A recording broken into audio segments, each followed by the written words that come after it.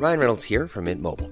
With the price of just about everything going up during inflation, we thought we'd bring our prices down. So to help us, we brought in a reverse auctioneer, which is apparently a thing. Mint Mobile Unlimited Premium Wireless. How to get 30, 30, bit to get 30, bit to get 20, 20, 20, bit to get 20, 20, bit to get 15, 15, 15, 15, just $15 a month? Sold! Give it a try at mintmobile.com/switch.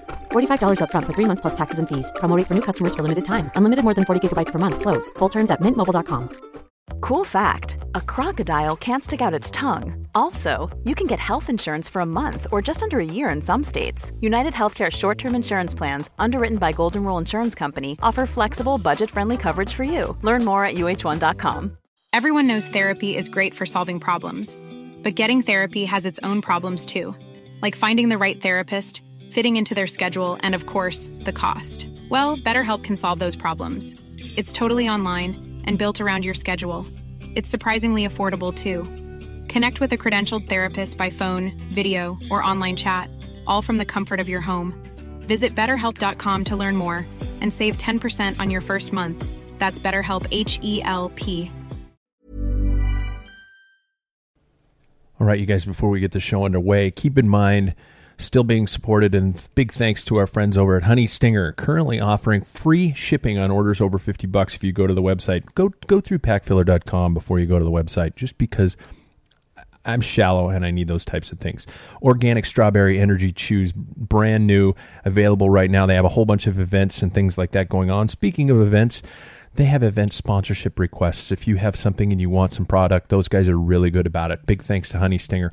Also, got to thank our friends over at Noon. They are so busy right now bringing out all new products and things like that. Just in case you didn't know, it's Healthy Hydration, electrolyte enhanced drink tab. It's gluten-free, dairy and soy-free, safe for clean sport, and made from plant-based ingredients. So there you go. Big thanks to Noon. Big thanks to Honey Stinger. Let's do a podcast, shall we?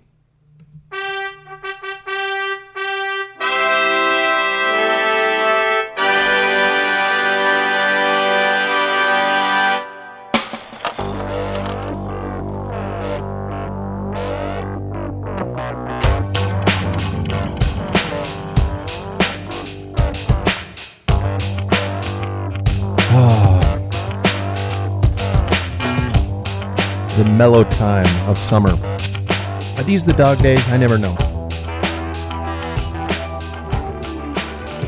Hi, everybody. Welcome to the Pack Filler Podcast. Whoa, the sun music just dripped out there. I'm trying to tone it down a little bit, bring the levels down, trying to keep a professional podcast going here. But as you can see, it's just over. I didn't want to bother being gentle with my volume levels here because I wanted to just get on with the whole show. Hey, everybody, good to see you. Good to hear from you again. Speaking of good to hear from you, thanks for all the feedback in regards to the Tour de France shows that I somewhat put together on a dare. But I've heard from all you guys in saying that you liked, well, some of you liked what you heard. Some of you thought some of it was a little weak. And I agree, some of it was a little weak, especially during those mid-week stages where the racing was about as exciting as watching paint dry. But I appreciate that, you guys. Oh, here I am. Dog days of summer. I've not been training at all. I have to tell you guys, I've been doing very little. I actually went out for a couple runs. I know, right? And every time I run, I strain my calf, so it's like God is just telling me not to do it. Plus, on top of the fact that I live in the Pacific Northwest of the United States, and our air quality is so smoky right now, it is unhealthy for all age groups and all ability groups to go out into this stuff. So I'm using that as a pretty bona fide excuse not to go out and train. I did get a mountain bike race in a couple weeks ago, which was fun over in beautiful North Idaho. If you follow the Instagram page, I got some shots up there that were absolutely beautiful up in North Idaho. Schweitzer Mountain Resort is the area, and we did they have a Sunday series that they put together. So we went up there, camped overnight at the resort, and then did the race the next day. Absolutely beautiful place, beautiful terrain, but absolutely brutal. It was either up or down, and when I'm saying up, it was absolute brutal climbing, and when I say down, it was scare the shit out of any roadie. And it was a good time, though. I had a lot of fun. I got third. Yeah. Podiumed. Who'd have thought, right? Big fat ass. Okay. What else? Oh, yeah, I did want to mention that that how I talk about being a bike hoarder did finally come around. I built up my kid's college bike. He actually wanted to take one of my old road frames, a Davidson Impulse frame. If you know Bill Davidson of Seattle area bike building fame, built a beautiful steel road frame for me back in the late 80s, and had a really funky paint job on it that this Tamtec company did in San Francisco. Very late 80s. Actually, I'd say early 90s. It kind of looks like a pink version of Eddie Van Halen's guitar. And he wanted to take that bike to college, so I built it up. And for those of you old folks out there, it's got Modolo brakes with the old cork pads. Yeah, no, really. It does have STI, but it's got... God, what else does it have on it that's just ancient? It's got old ASOS rims with bladed spokes. It's I think it's a 9-speed. Might be a little, it's got STI, so it's late 90s, some component on it, but the brakes are absolute works of art. And it is just a hilarious looking bike, still Chinelli titanium stem and all that kind of stuff. But needless to say, I never realized that, being that he is going to school in Portland, that we're probably going to have to buy the world's largest lock for that bike, because there's so many people in Portland who actually probably understand and appreciate what that bike is. So I don't want to buy a lock that's heavier than the bike, but if any of you guys have lock recommendations, throw them my way. So anyway, here we are. Thanks again, as I said, for the Tour de France shows. I heard from you guys saying that the Paul Main and George Mount shows were the best ones. I know what you're saying. You like it when I have people on that aren't me. I take that as God's honest truth, and so I'm going to stick with it. And as promised, I went out there and made another promise about something that was coming. And again, I failed you all miserably. I told you guys that Frank Strack from Velominati.com fame was going to come on the podcast, but life got in the way. Frank and I have a long, we've been chatting back and forth, been friends on the internet at least for several years. I've been able to ride with him a couple times.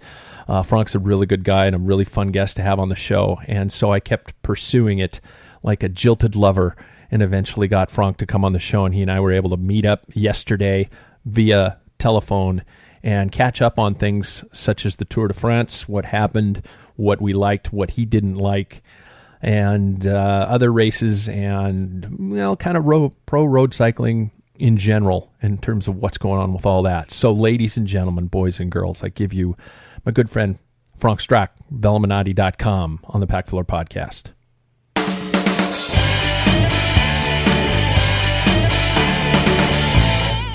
Hey, welcome back once again to the show. That's going to be a joke I'm going to talk about here in a second. The founder of Velominati.com. He's the author of The Rules. Also, his most recent offering, which is entitled The Hardman, Legends of Cycling Gods. And as I said in an earlier introduction, I'm going to joke about that here in a second. He's also a world-class smartass and tongue-in-cheek critic of everything you do on a bike. So I'm going to say this welcome to the second time because my fucking recorder just didn't start working here about 10 minutes ago. Please welcome back to the show again, the great Frank Strack. How are you again, man? I am very well. Shit. It's too bad because that was some genius stuff. Everybody's just going to have to take our word for it. Well, it was brilliant. It was. It was brilliant. First time. It was really fucking good. And so I want to just we can get through all the beginning, the fluff of the entire thing where I compliment you on how wonderful of a person you are and how great it is to have you on the show. You and all compliment this. my hair. Yeah, I did. My hair, I my did. Smoky eyes. Yeah. and we could just jump straight into the stuff because I originally, for the listeners, had, and I in fact teased you on a podcast on one of the episodes that I was doing during the tour because I took a bet from somebody that I couldn't do it every day report during the tour. They were right. I couldn't do one because it got so fucking boring during the middle section of it that I just would skip a day or two here. But one of the days I had promised a lot of listeners that I was going to get you on, and life got in the way a couple times, and we had a couple screw ups. But there was some things that I really wanted to get to you to talk about before we got into new things and what's heading on down the road. Is here we are in the dead part of the summer where bike racing. Well, we do have the Vuelta, and we have some things that I want to ask you about, but I wanted to get your thoughts on the tour and how all that went, and again, even if you touched base half as well you did when I wasn't running the recorder, we're all in for a great treat. Just what you thought of that race and how it all went. I guess it's the problem with the Tour de France is that it's a hard race to manage, I think, for the racers themselves, and I think a team like Team Sky and a rider like Chris Froome, when you come in there with a legitimate chance of winning the race, I think it makes a lot of sense that you end up racing really conservatively. You try to get as big a gap as you can as early as possible, and then you try to hold it and you control it. You buy up all the great racers, and you try to snuff out any interest in attacking, and you just put these guys on an assembly line and just burn through them like a staging rocket trying to get out into outer space, I think that it's a super sensible tactic. I think for the entertainers, or for the entertainment value for us watching the race, we want to see fireworks. We want to see, people blowing up and making mistakes and going along and taking risks. And I think the way that the tour is set up, just kind of, it just makes it almost impossible for that to actually be a fun race to watch. And I'm not totally sure what the difference is between the Giro and the Tour, but it seems like the Giro does a better job of having it be interesting. I think maybe those courses are just so difficult that, whether or not they're managing the race, maybe people just sort of falter more often. But the Tour de France just seems to be kind of just year after year. It tends to be a snooze fest. The last time we were going through, we were talking about the fact that this has been going on for ages, right? Especially since probably the Indurain era, where he would go and just dominate the time trials and put so much time into everybody else that the rest of the Tour de France was basically just, interesting from stage to stage to see who was going to win each day. But the overall was kind of just, stopped being interesting. I think that's this year, certainly. I think, it seemed like it was going to be a really exciting last week. Everybody was super close. I can't remember. I remember second place was an actual tie. I can't remember how far back third place was, but it was probably, it was 20 seconds or 15 seconds. And, that had a lot of promise to be exciting, but then when it actually came down to it, there wasn't actually anything exciting happening. The people trying to make the differences in the time were waiting too long to make their attacks. Chris Froome put in, I think, only one attack, which quite honestly was actually probably the best attack of the race. Oh God, yeah. And except for Aru, I guess, on that when he took the yellow jersey was a pretty good day too. But it just ended up being kind of these guys were going so hard and so fast, and Froome had teammates until so late in the stage that those days ended up not being very exciting in the end. Do you think that turns out? Which brings me to my. Oh no, go ahead. Go. I was going to say I read somewhere that there's this idea of capping team budgets and sort of following the NFL model, which I know very little about. I don't really follow football. I watched it a little bit when the local team in Seattle won the Super Bowl, but I don't really understand it, but I do understand that they cap budgets to try to keep a team from dominating year after year after year.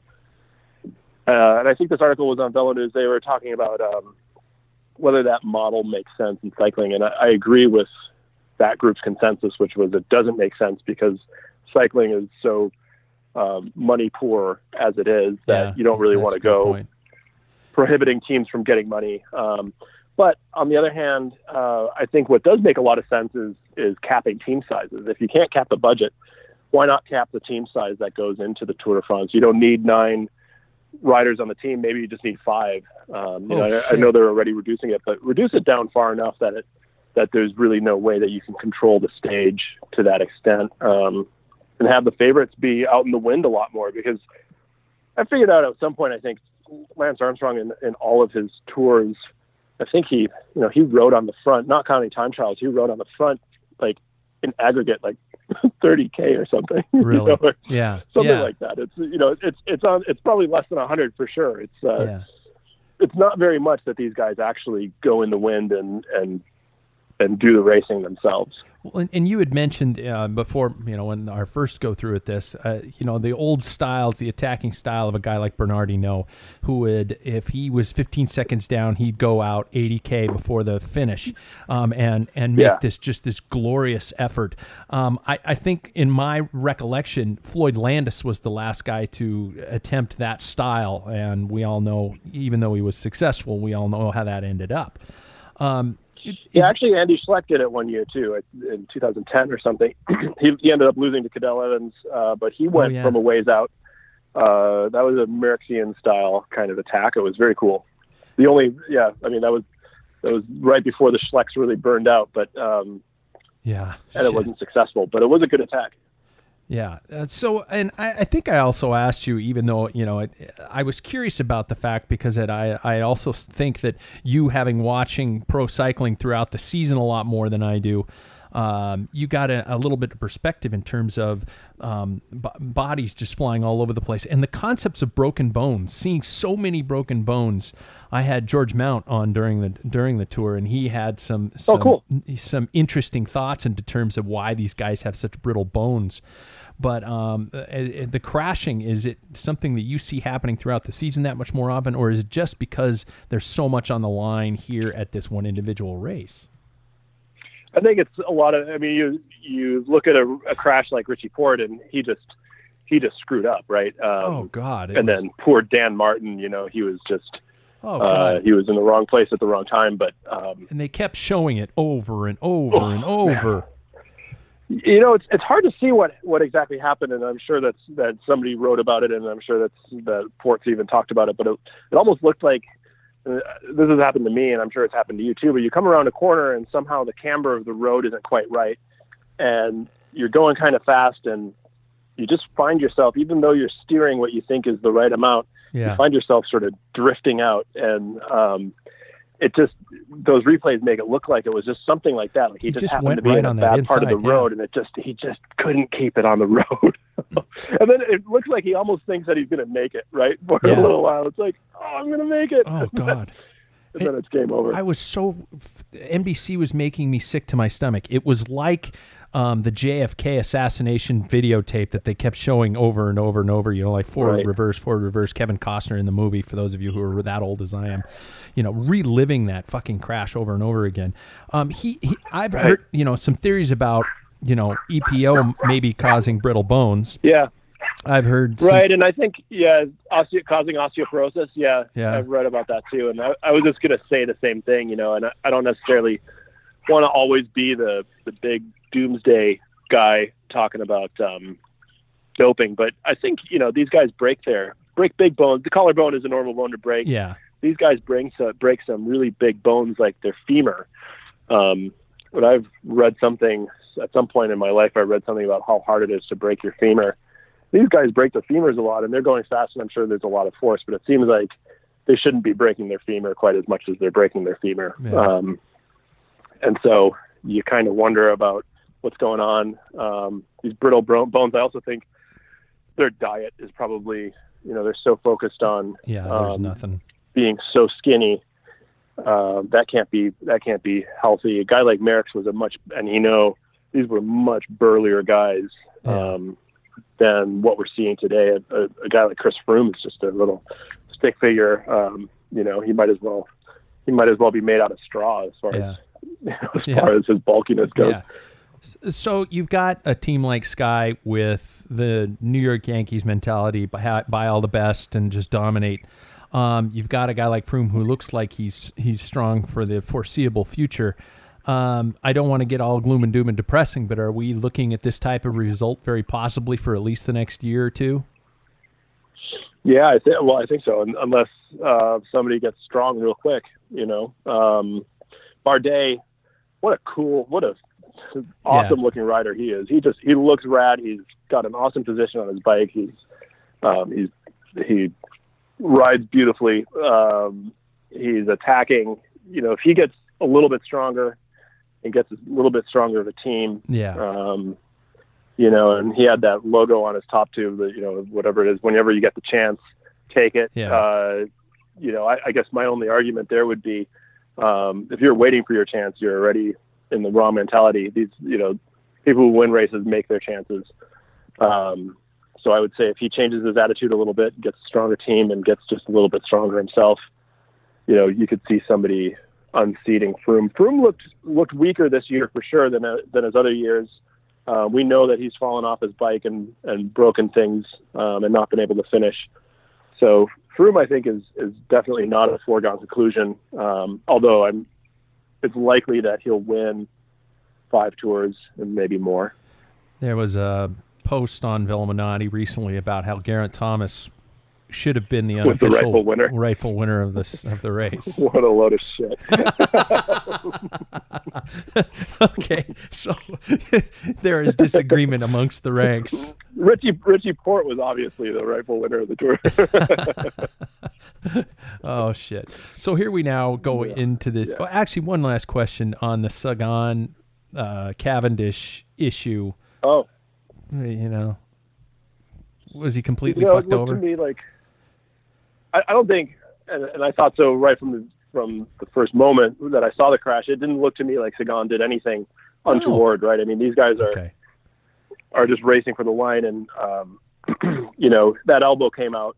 But I think if you've ever, your podcast is called the Pack Filler Cup Podcast, so you've ridden in the bunch. Yeah. We're taught to lean into movement behind you, right? Yeah.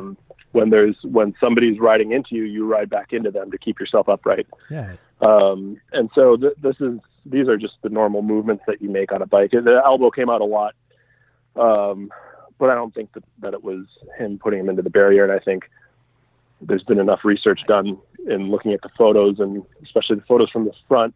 Cavendish's foot was coming out of the pedal before his elbow came out, and it just looked like Cavendish was crashing anyway. Totally sucks for Cavendish, Well, I guess, but I don't think there was my whole question crazy happening there. My whole question surrounding that is here you've got supposedly the best officials in the world looking at this. They know, at least from their jobs, what sprinting is like, what when somebody leans into you is like. Yet they still make a call like that. I don't think the officials are racers or former racers at all. I think I could be wrong on this, so don't take my word for it. But I'm given to understand that these guys, that there's no requirement that they're racers, and I think this judge that threw Cavendish out was not a racer. Threw Sagan out, yeah. Sorry. What I said, Cavendish. You said Cavendish. Yeah. It's okay. I don't understand how you can reach. I don't say you have to be a racer. You don't have to be in that level, but how you can reach a specific level of status that would decide upon, a team like Bora Hansgrohe, with millions of dollars at stake. How you can make a decision like that, and how you wouldn't have the expertise to understand what is going on. I mean, I heard from people all over social media immediately during the sprint that majority of the ones who I respect their opinions were all shouting, "No, this was. It sucks that it happened, but this isn't a cause to kick somebody out of the race." Yeah, I think that was universally agreed on, and I think maybe you relegate them for the day, right? Maybe, but that's kind of the customary worst offense sort of thing. But yeah, it was really extreme, and you look at it actually. I do think the officials, they might have just been really incompetent, and not necessarily, deliberately trying to screw this guy over, because they screwed themselves over. I think the Tour did a lot worse not having Sagan in it. So they threw this guy out without understanding the impact of what that was going to have on the race overall. But you also have to consider that these sprints are getting dangerous. people are falling off a lot. There's a lot of publicity around crashes. And so, these guys probably had the best intention of trying to keep it safe and putting in a strong punishment against somebody who did something seemingly dangerous. Was probably done with the intention to discourage that kind of behavior moving forward, not understanding that it's a sprinter's mentality is not really a contemplative one. It's more a reactive one. Well, I don't know if you know my theory. Kicking Sagan out did actually put a Frenchman into green. The French are picking their own right. Day, yeah. Oh yeah, no, yeah. I'm a X-Files kind of guy. It's all a big conspiracy. Right. Smoking Man is in the back of the van going, "Kick him out" or whatever. That was a shitty French accent. Fuck, but yeah. So, well, it's over. We have more races to look forward to. I did notice upon my research for today's show, looking on the website, that there is very little on Velominati.com about the Colorado Classic that started today. Am I putting you on the spot by saying what's going on, or are you guys just like, no, it doesn't count? It doesn't count. The Tour Down Under is not on there either, right? And maybe it'll count eventually, but it's I guess it just doesn't really have the. Velominati, we're all about the heritage of the sport, right? Okay. And while I'm thrilled that the Tour of California is going on and every year, and Tour of Colorado now, and those are great races, and I'm super psyched that it's becoming popular in the United States. It doesn't mean I don't care about the race, but as far as doing our Velominati Super Prestige, the Super Prestige was a prominent. Season-long competition back in the 80s and a little bit in the 90s. Precursor to the World Cup. So, exactly. Precursor to the World Cup before they fucked it up. It had everything to do with these old classic races. And so the Velominati Super Prestige is supposed to be kind of focused on, the races with provenance. And it just doesn't have that yet. So, maybe how long has the Tour of California been going on now? Oh, maybe 5, 6, 7 years, maybe.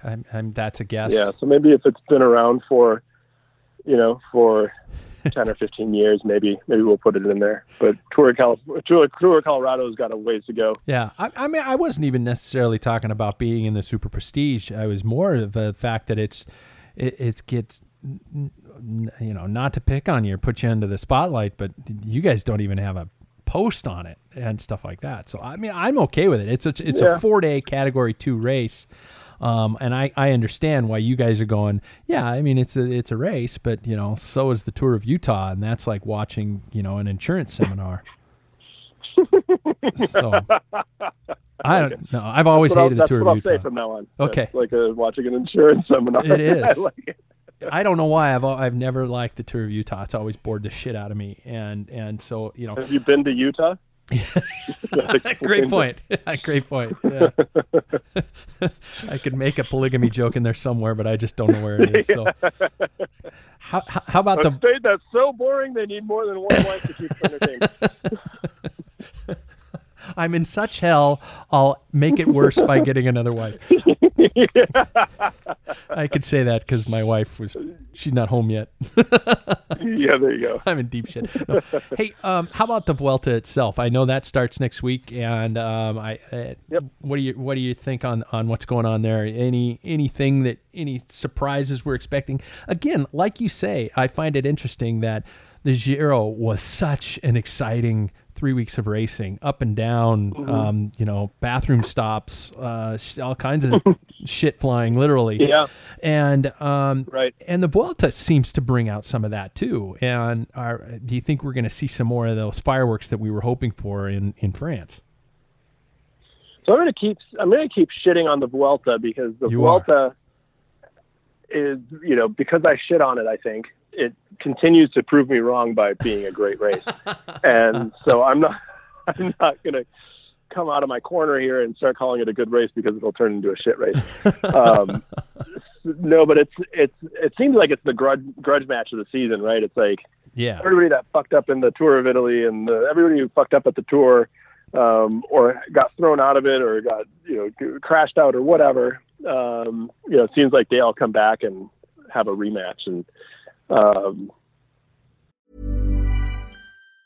If you thought the only way to get a more defined jawline with natural-looking results was through surgery, think again. Juvederm Volux XC is a non-surgical injectable gel filler that improves moderate to severe loss of jawline definition and can help you achieve natural-looking results with little downtime. Even better, this improved definition lasts up to 1 year with optimal treatment. No maintenance required. Improve jawline definition for a smooth, sculpted look with Juvederm Volux XC. For important safety information and to find a licensed specialist, visit Juvederm.com. That's JUVEDERM.com. Not for people with severe allergic reactions, allergies to lidocaine, or the proteins used in Juvederm. Common side effects include injection site redness, swelling, pain, tenderness, firmness, lumps, bumps, bruising, discoloration, or itching. There's a risk of unintentional injection into a blood vessel, which can cause vision abnormalities, blindness, stroke, temporary scabs, or scarring. Talk to a licensed specialist to find out if it's right for you. I'm Sandra, and I'm just the professional your small business was looking for. But you didn't hire me because you didn't use LinkedIn Jobs. LinkedIn has professionals you can't find anywhere else, including those who aren't actively looking for a new job, but might be open to the perfect role, like me. In a given month, over 70% of LinkedIn users don't visit other leading job sites. So if you're not looking on LinkedIn, you'll miss out on great candidates like Sandra. Start hiring professionals like a professional. Post your free job on linkedin.com/people today. It's a better race for it. Spain is, some of those stages are, like straight freeways for 120K. It's like the most boring racing you could possibly imagine.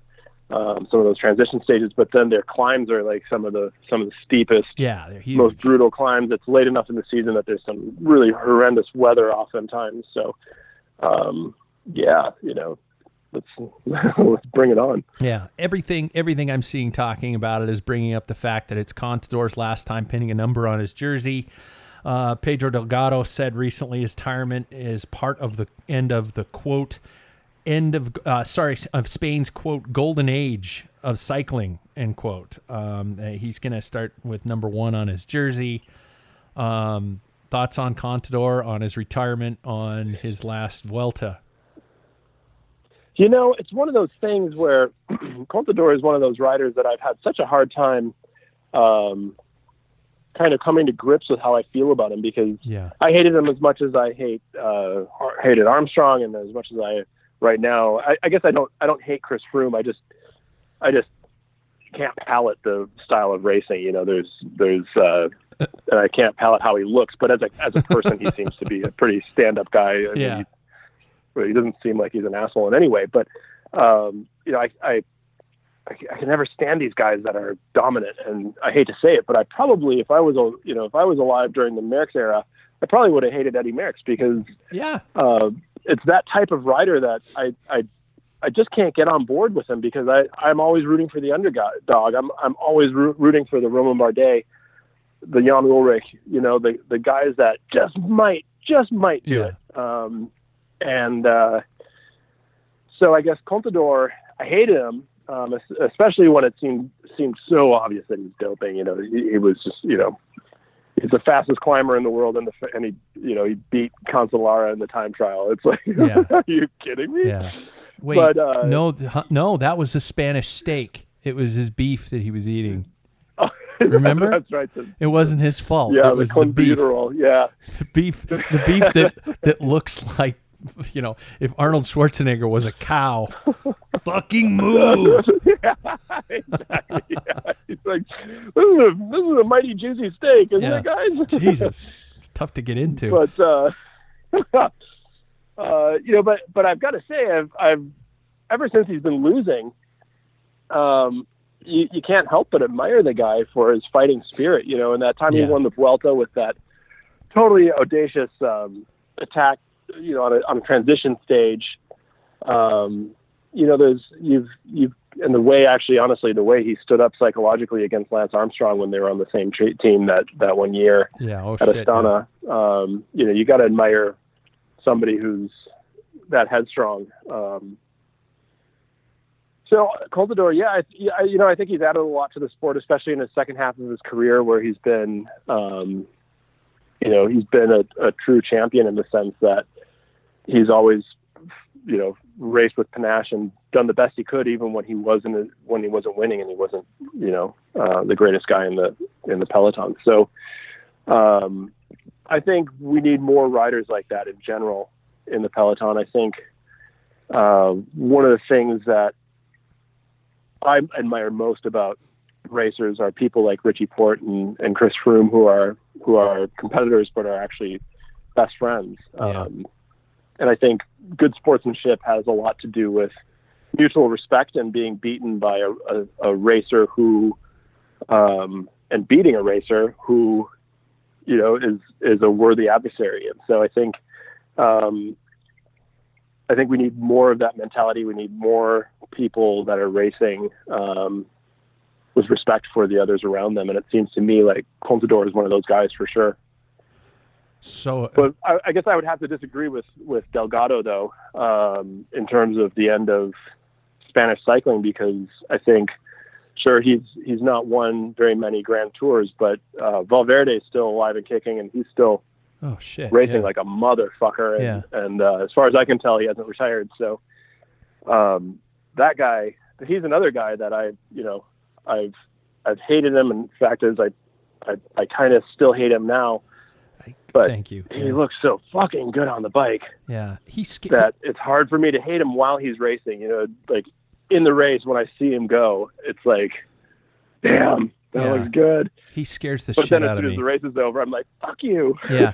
He scares the shit out of me because I just want to. He's been so strong and so consistently up there for so many years.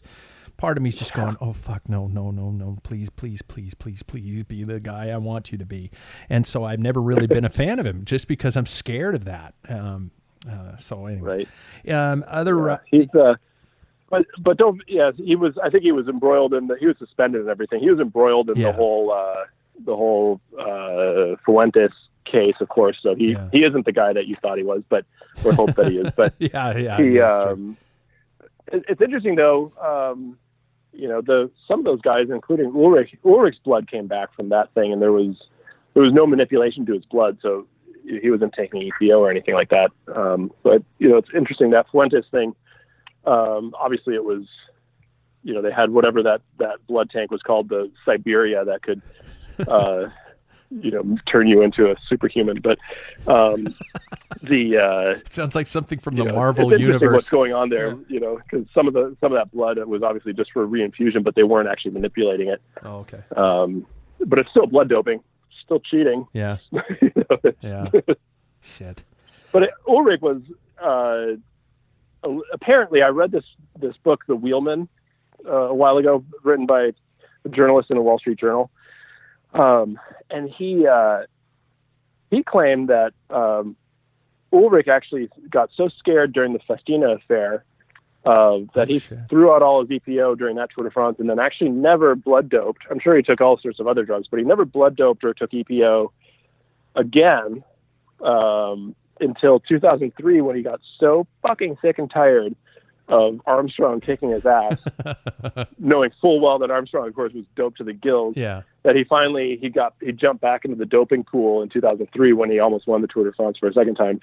So he raced all those years from 98 to 2003. He raced quote unquote clean, according to the Wheelman, which is, I think, an interesting fact, because everybody just assumes he's one of the dirtiest guys around, and for all we know he was. But if he was racing clean against Armstrong and getting second place in the Tour de France, that's pretty impressive. Yeah, exactly. Well, you mentioned the Wheelman, and this is a perfect segue moment here too to talk about the Hardman. I mean this as a true show of affection. I'm calling it a cycling book with a porno title. If my wife came in and saw a book that said The Hardman, or if I saw it on her nightstand, I'd probably, what the fuck, honey? It's a cycling Hardman. But it's just a cover on the book, right? It's a picture of cyclist to cover up the fact that she's reading no. Lucy Lawless or whatever. If it was Hard Man, then we'd have a problem, right? An issue there. So talk to me about the inspiration of the book, what the concept's about, and what brought you to put it together. Yeah, so the rules, actually, when we wrote the rules,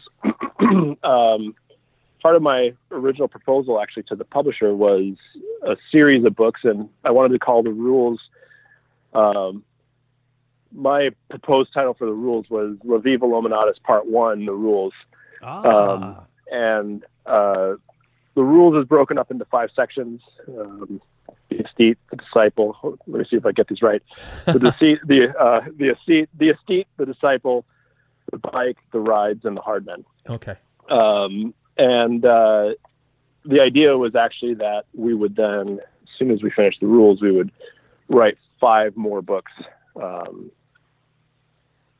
that would basically expand each one of those sections. And okay. Who knows how far we get in that project and that long-term vision. But the Hardman, I guess, is the first expansion of the rules. And so it focuses purely on that 5th chapter in the rules and goes into much more depth, obviously.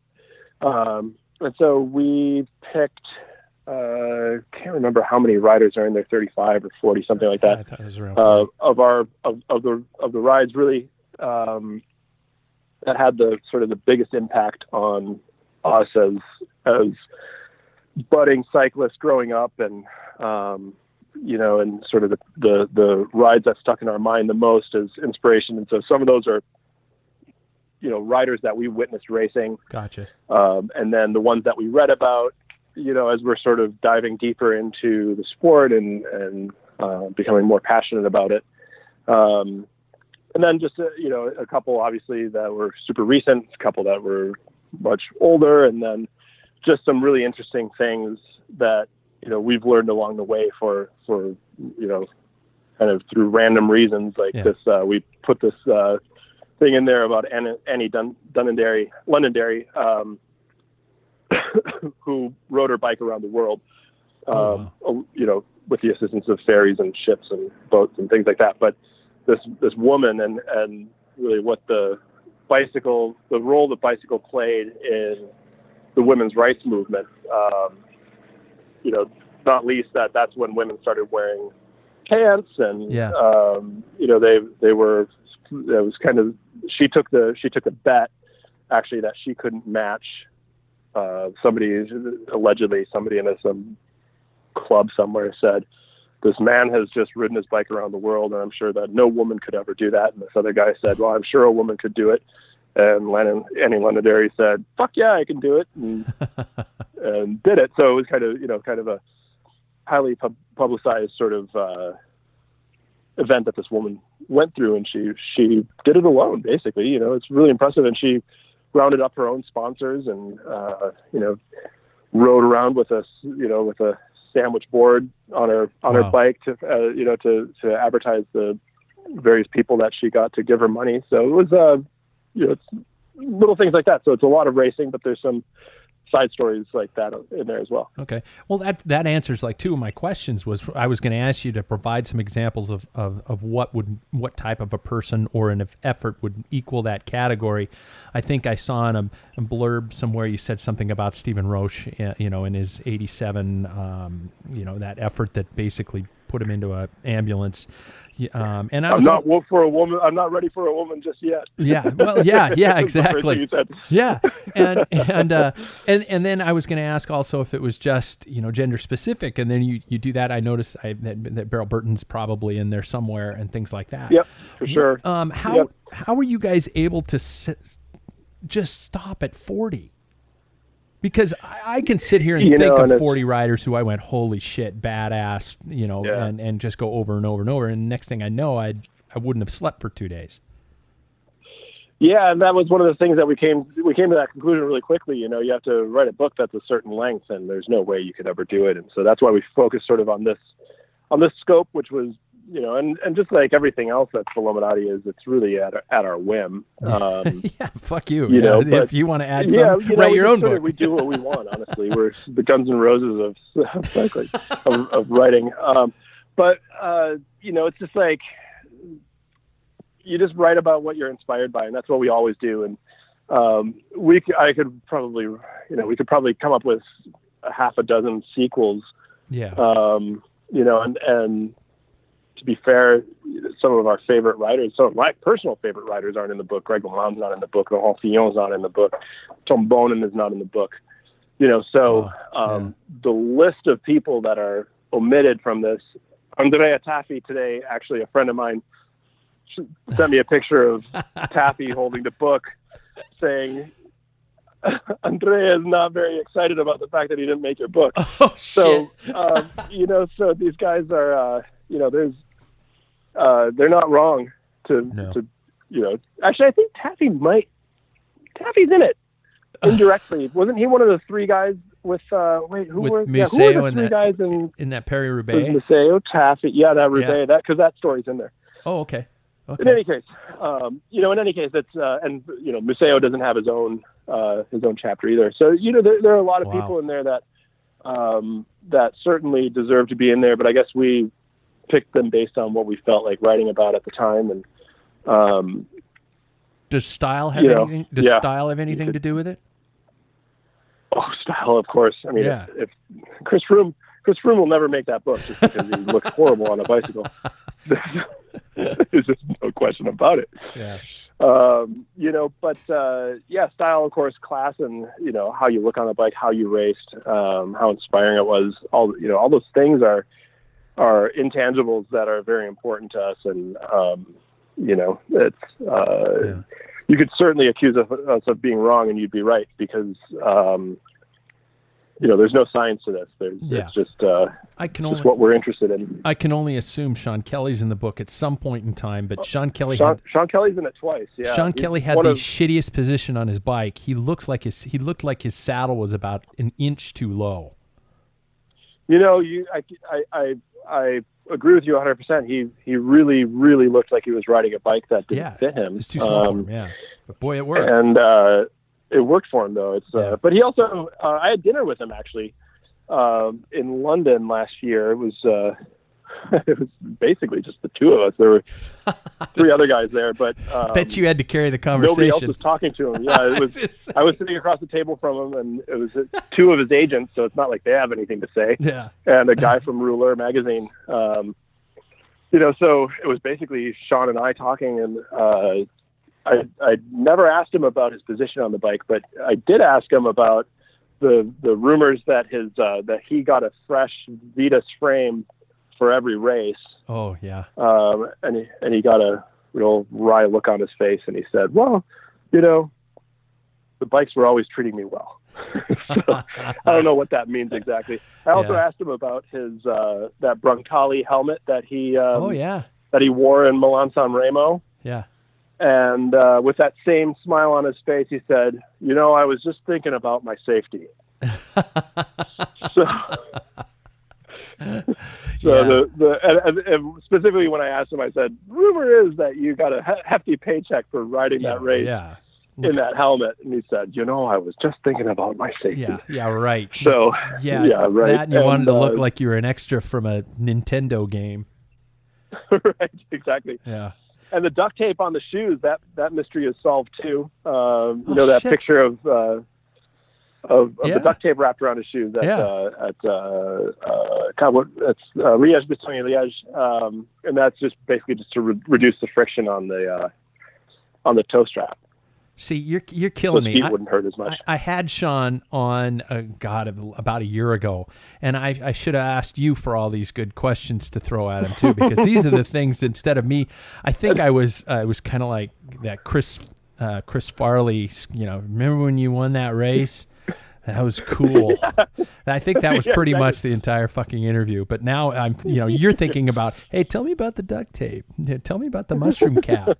Shit, you're a lot smarter than I am. Yeah. So, actually, this is a question completely out of nowhere because I've just dying to know. How do you watch the races? How do you watch the tours? Perfect time, actually, since we're talking about Sean, because Sean does the commentary on. Not on the American broadcast, but I have to admit my my patience with the great Phil Liggett is wearing thin, and I'm trying to find a way to watch cycling anymore. And there's also the races that just don't end up on broadcast TV here in the States. What legal methods do you go through to watch races?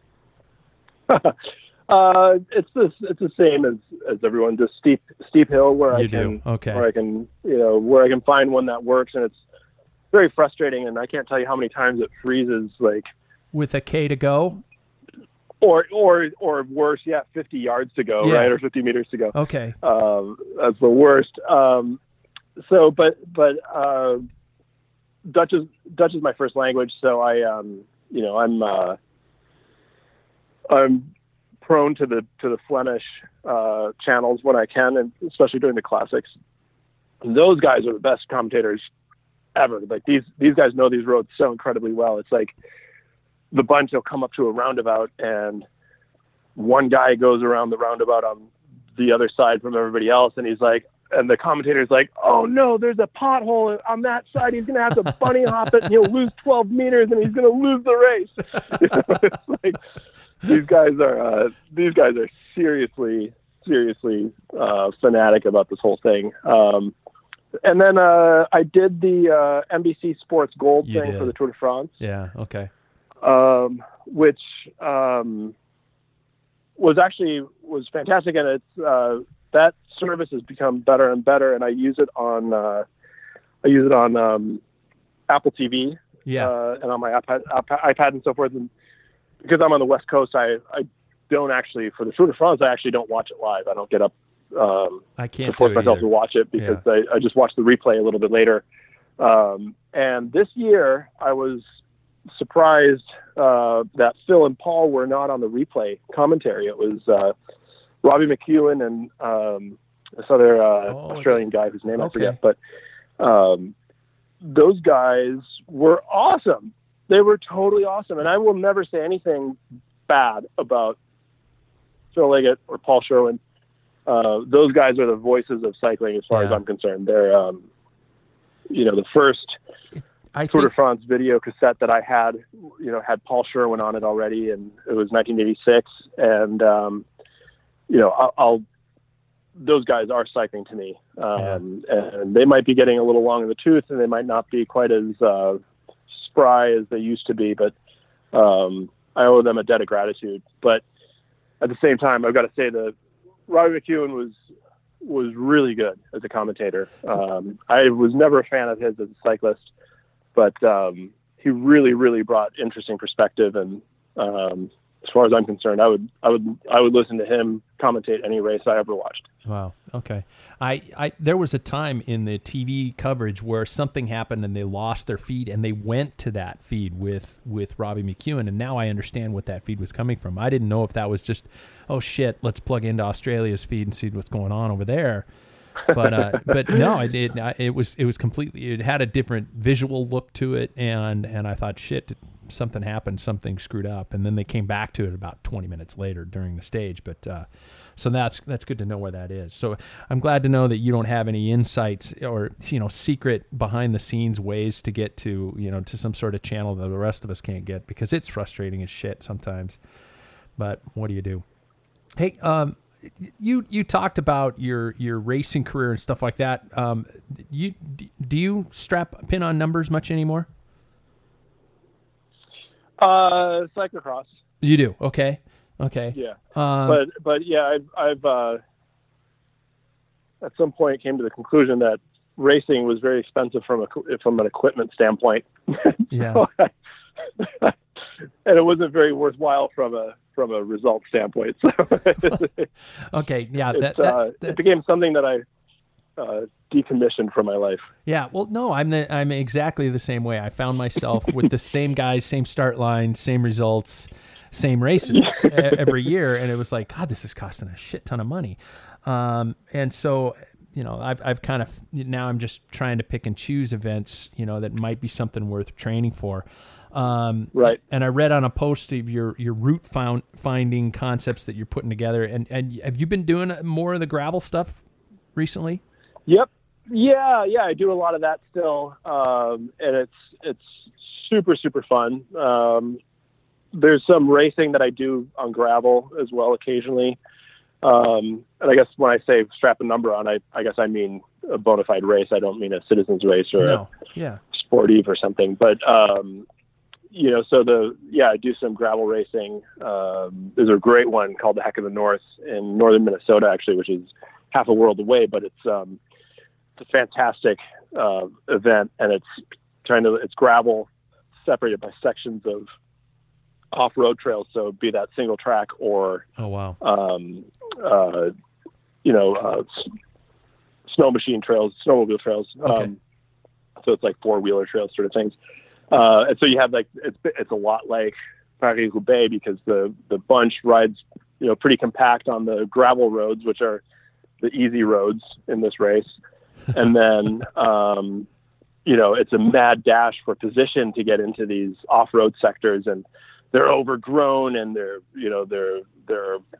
raspberry bushes and blackberry bushes that are tearing you apart. And, tall, this Minnesota has this tall razor like grass that will slice you to pieces. And so we're racing through these sections, and, if you wander off the main, dirt track, you're riding in this garbage. And so it's super fun. It's super competitive. The top guys are racing it really, really tight. And then the rest of it, people are having picnics and riding fat bikes and, having a total blast. So it's a really, really, in fact, I think Marco, keeper Marco, I think he rode it with a trailer and a keg one year because he was out of shape and he decided to be a man of the people, and he rode as a beer supply cyclist. That's a person for others. Yeah, definitely. Yeah, exactly. I like that. Hey, is there another hour attempt coming soon for the listeners who were there privy for that information when I drove 4.5 hours to commentate for an hour record that took about 30 some minutes. Well, it was, dude, your rear wheel was sliding in those corners. 52 minutes. Yeah. Was it? Is that you went that long? Did you make it 52 minutes? Shit, I'm sorry, but the weather was 52 minutes, which is I would have been happy if it was 30 minutes because then it would have just been like, yeah. Great point. It's like, son of a bitch, I'm so close. Oh man, are you going to put yourself through that nightmare again? Oh, for sure. My condition has been in question for a variety of reasons this year. But it's if I get into decent shape here, I've been practicing a lot of road safety lately. Let's put it that way. But if I get into decent shape here, which is not inconceivable, before the rainy season starts. Oh wow! Yeah, I'll reserve the track and go for another hour. Otherwise, I'll plan on doing it again for Festum Perfette next year at the worst case scenario. Yeah, that's 17th, right? June. June 17th. Yeah, June 17th. Eddie Merckx's birthday. Yeah. Yep. Okay. So before we finish off, book, when, where, why does the UK get it first? All those types of things. Yeah, publishing companies, man, they're weird. So we're super popular in the UK, and that's why. That totally sounds like you're talking about your why band. It starts there. What's that? It sounds like you're talking about your band, dude. We're really cool in Japan.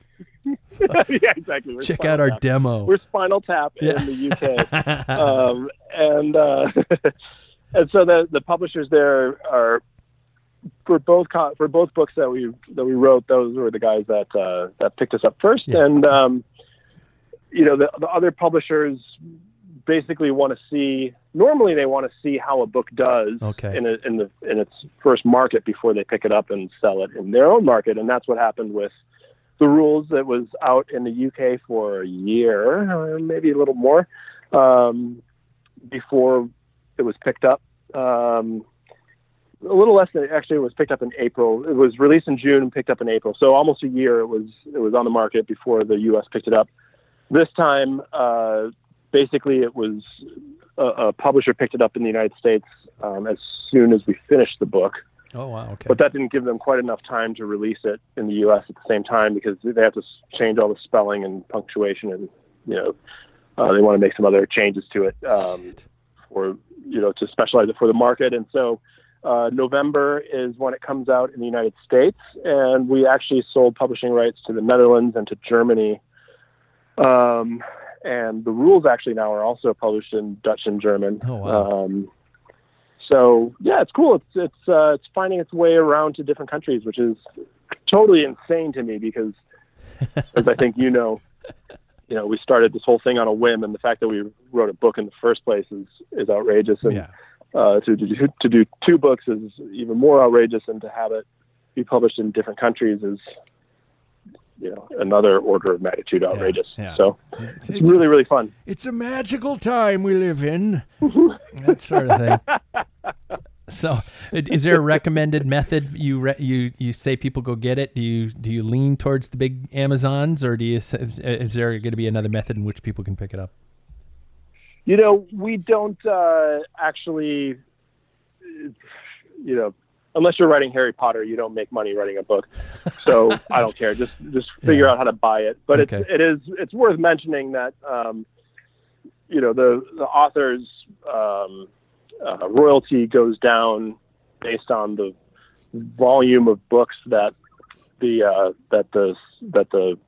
retailer buys from that publisher. So obviously a company like Amazon buys absolutely enormous volumes of these books from the publisher that owns Gotcha. all these different publishing houses. And so Amazon, it's cheaper for me. It's easy. Amazon is so much easier to order from than my own publisher that my own copies I buy off Amazon because they're so close to the price that I would pay for the books through my publisher that and then I get them the next day without having to pay for shipping. So it's needless to say, the royalties that come through Amazon sales are next to nothing, but it doesn't matter. It's like I say, I buy my own copies through Amazon. There were several things in there I wanted to comment on. Number one, you had to buy your own fucking book. That's pulling back the curtains, ladies and gentlemen, to show what's going on behind the scenes. And number two, that you completely tongue in cheek talked about how much money we're all making at this, because I'm rolling in the cash here in this podcast. Oh, business. Totally. It is a cash cow. It is a Spanish cash cow. Oh man. Yeah. Oh shit. Well, again, man, thank you for not only do it for the love. Yeah, exactly. Well, thank you for not only coming on the show again, but and doing this show twice, because we got 10 minutes into the first attempt and it was fucked up. But thanks for coming on, man. And I know that everybody loves to hear your thoughts and hear it coming on. And let me know when you're doing that hour record. I'll come up and talk about you. Oh, absolutely. Wouldn't miss it for the world, and look forward to seeing you again. Right on. Thanks, buddy. All right. Take it easy. And there you have it. Frank Strack is a great guy to have on the show, and you'll probably hear him again on this show more times in the future.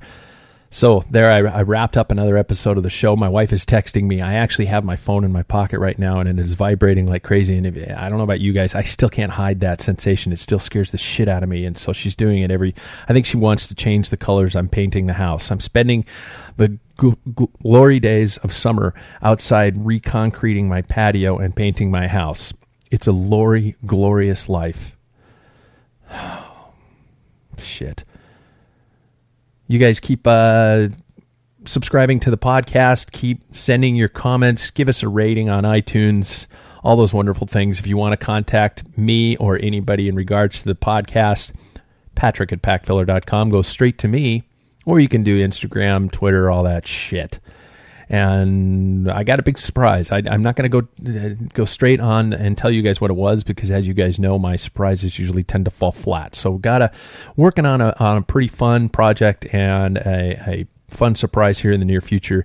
Stay tuned. Hopefully we'll know here in about a week if it's going to actually come together. How's that for a teaser? All I need to do is end it with a sentence, a very short 2-word like Donald Trump tweet. Very, very exciting. Shit, hopefully we don't all blow up by the next podcast. Take care, you guys.